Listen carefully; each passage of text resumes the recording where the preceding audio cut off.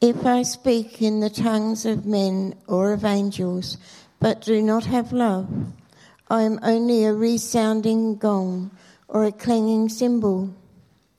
If I have the gift of prophecy and can fathom all mysteries and all knowledge, and if I have a faith that can move mountains, but I do not have love, I am nothing. If I give all I possess to the poor and give away my body to hardship that I may boast, but do not have love, I gain nothing. Love is patient. Love is kind. It does not envy. It does not boast. It is not proud. It does not dishonour others. It is not self-seeking. It is not easily angered. It keeps no records of wrong. Love does not delight in evil, but rejoices with the truth. It always protects, always trusts, always hopes, always perseveres. Love never fails, but where there are prophecies, they will cease. Where there are tongues, they will be stilled. Where there is knowledge, it will pass away. For we know in part, and we prophesy in part. But when completeness comes, what is in part disappears. When I was a child, I talked like a child. I thought like a child. I reasoned like a child. But when I became a man, I put the ways of childhood behind me. For now we see only a reflection as in a mirror, but then we shall see face to face. Now I know in part, then I shall know fully, even as I am fully known. And now these three remain: faith, hope, and love. But the greatest of these is love. Thank you, Joan. Sorry, I forgot to say the reading is on your leaflet that you got on the way in, and that gives you an outline of where we're going with this talk as well. Well, we're doing this series, Summer of Love, but what is love? Or lav, as you call it. Love, as is in the original Mancunian. How do you define love? How do you recognize it? It feels like 90% of songs that we listen to are about love. So I did a search on Spotify. I just typed in love is, and this is what I got back. Love is all around. Love is in the air. Love is a battlefield. Where is the love? And it turns out I'm not the only one asking the question. Foreigner in the 80s asked, I want to know what love is. Bob Marley, is this love? I did find some good advice, though, on Spotify. Toto warned, love isn't always on time. You can't hurry love. You give love a bad name. I'm saving all my love for you. There's a bazillion ideas out there about love in songs, isn't there? And that's even before you start looking at books or film or television. And that's before you even ask your friends or family about their experiences of love. But if we went knocking on doors right now and asked people, do you want your life to be all about love? Well, first of all, they'd say, get lost, it's New Year's Day. But then I think everyone is intuitively pro-love, aren't we? We'd all say love is a good thing. We'd all say we'd like more love in our lives.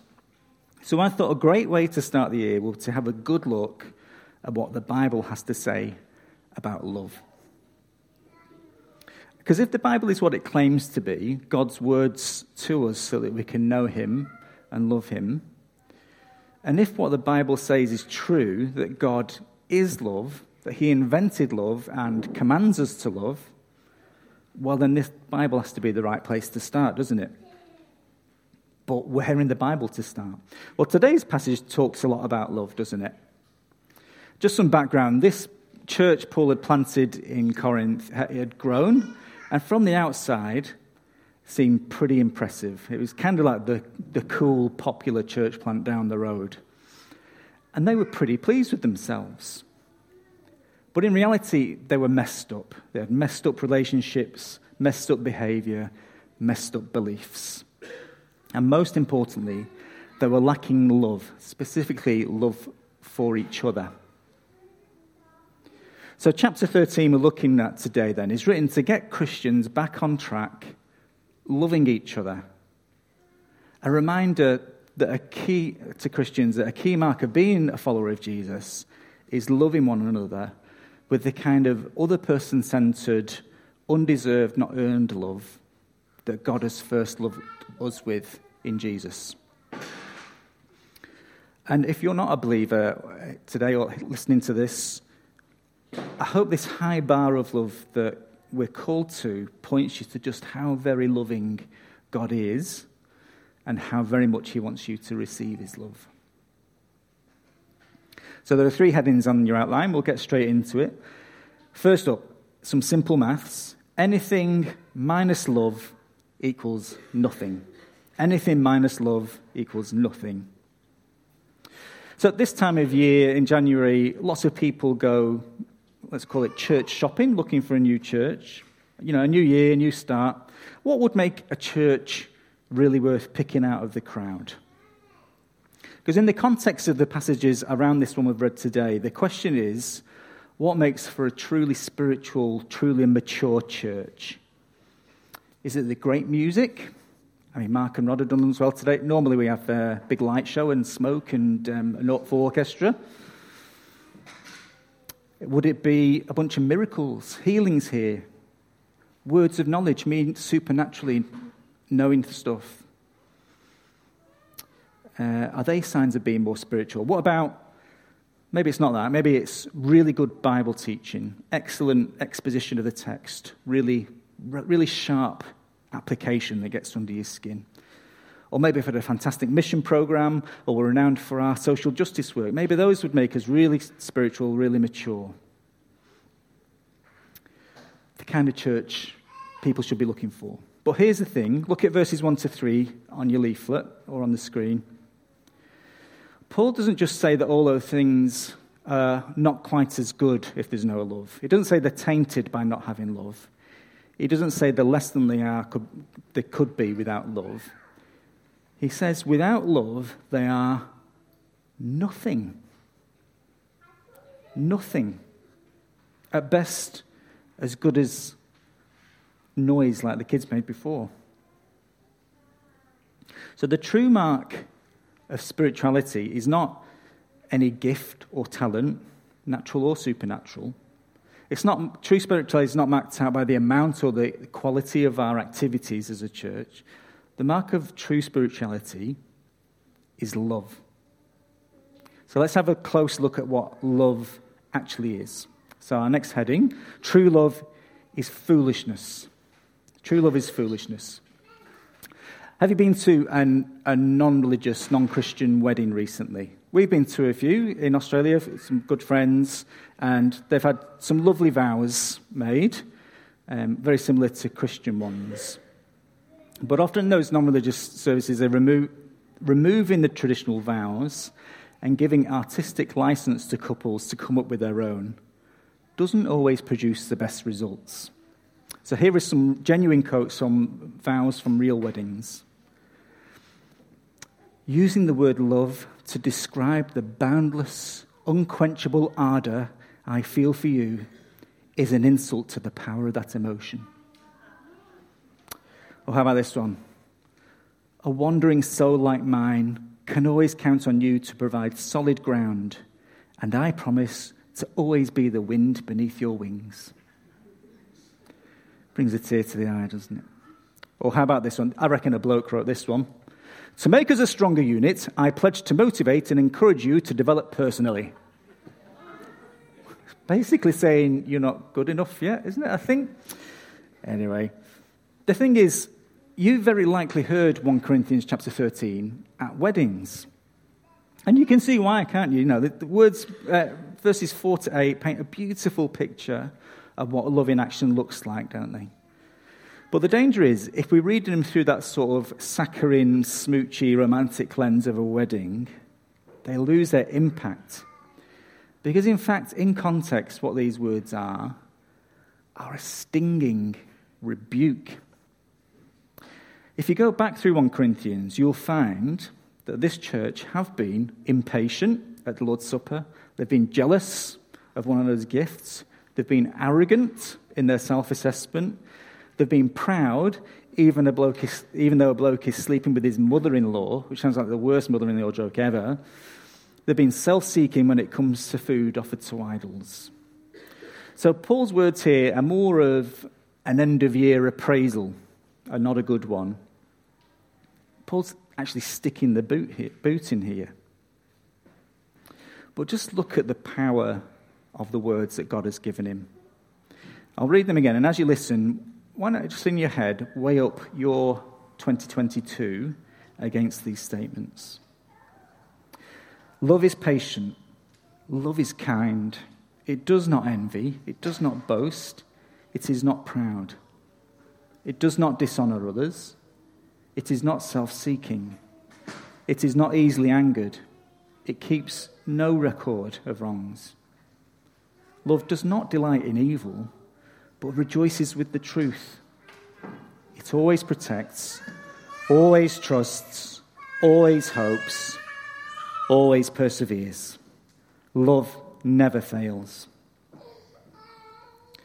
So Paul, rather than detailing all their failures again, he uses words that will at once convict them in their heart of where they've gone wrong, yet at the same time encourage them by showing them what to inspire to instead. Now, my guess is you could show these words to anyone, and no one, believer or unbeliever, would find anything particularly to argue with in that list of love in action. We'd all love to be like this, wouldn't we? But my guess is also that all of us, even just looking at 2022 alone, are painfully aware of all the ways we have not loved like this. But the good news is that true love has been defined for us earlier on in 1 Corinthians. True love is defined as foolishness. So, from chapter 1, verse 18. For the message of the cross is foolishness to those who are perishing, but to us who are being saved, it is the power of God. A bit later on. But we preach Christ crucified, a stumbling block to Jews and foolishness to Gentiles. But to those whom God has called, both Jews and Greeks, Christ, the power of God and the wisdom of God. God has shown us what love is. God has sent Jesus to die in our place, to take the punishment we justly deserve on himself, so that we can enjoy loving relationship with God forever. Love is God not only doing that, but doing that when we didn't deserve it, when we're still doing our best to reject him, despite him only ever wanting what's best for us. So that forgiveness that we enjoy, that we know right now, the lengths God went to win it, humanly speaking, doesn't make sense. It seems foolish. But once you do know Jesus, once you do throw your lot in with him, once you know his forgiveness for all your failures to love, like is listed in 1 Corinthians 13, once you know that forgiveness, well, that means the very essence of who you are is now recast, remolded, redefined by this other person-centered, self-sacrificial love. So trusting Jesus with your life, being truly spiritual, being mature, naturally then means living life with that kind of love, the kind of love that we've been shown. So the good news of Christ crucified, the gospel, doesn't only teach us we're saved, it also teaches us to live a life of love as he first loved us. Now that's the kind of love we need in church, isn't it? that other person-centered, self-sacrificial love. People often ask me, how's church going? And how do you answer that? I mean, we could fill these 350 seats, but if we didn't have love, it would all mean nothing. So I guess, how is church going? The question to ask is, are we loving one another? No, I don't think we're perfect. I know I'm not. I'm sure there's lots of areas we could grow. But by God's grace, this is a loving community. And I thank God for you. Love will always trump any gifts, any activity, any program, any coolness or cleverness that we might come up with. Why? Because it's an everlasting love. Our final heading. So I can't look at verses 8 to 12 properly, but to summarize, everything else is going to pass away. So important and needed as our gifts and our efforts and all the things we do in the here and now are, they won't last forever. And we won't need all the things that help us to serve one another in heaven. But the thing that is permanent, the thing that will remain, the thing that underpins everything that we're up to now, what it's really all about, is love. If we forget to love one another, we've entirely missed the point. Without love, the Christian life becomes like a toy in a collector's glass cabinet, all shiny and neat, but its reason for being completely missed. And verse 11 there, the way for us to grow as a church and as individual Christians is to grow up in our loving one another. To grow up in our loving one another. So how do we do that? Well, I know lots of you have appreciated the practical loving care that comes with that love in the last year. I know I've experienced your love as you bear with me and forgive me. I know I've experienced in the past tough love, where people from a good heart of wanting to help have gently but firmly pointed out to me where I'm going wrong. And there's a good summary of how to love in 1 Corinthians chapter 8. 1 Corinthians chapter 8, verse 1. Knowledge puffs up, whilst love builds up. Love builds up. So let's make that our goal in 2023, to build one another up in love for God's glory.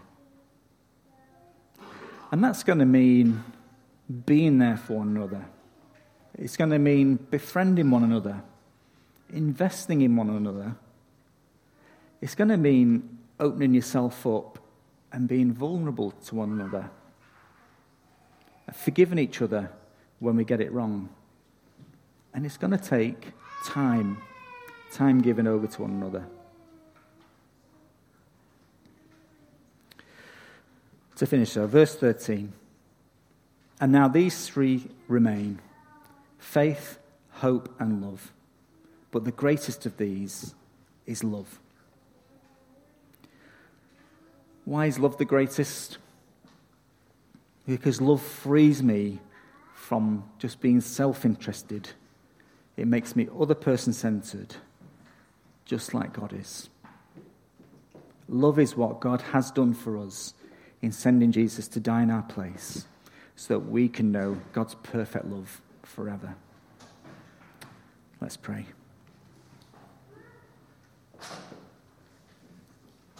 Lord God, thank you for the love you've shown us in Jesus, that self-sacrificial, other person-centered that seems foolishness in the human way of thinking of things.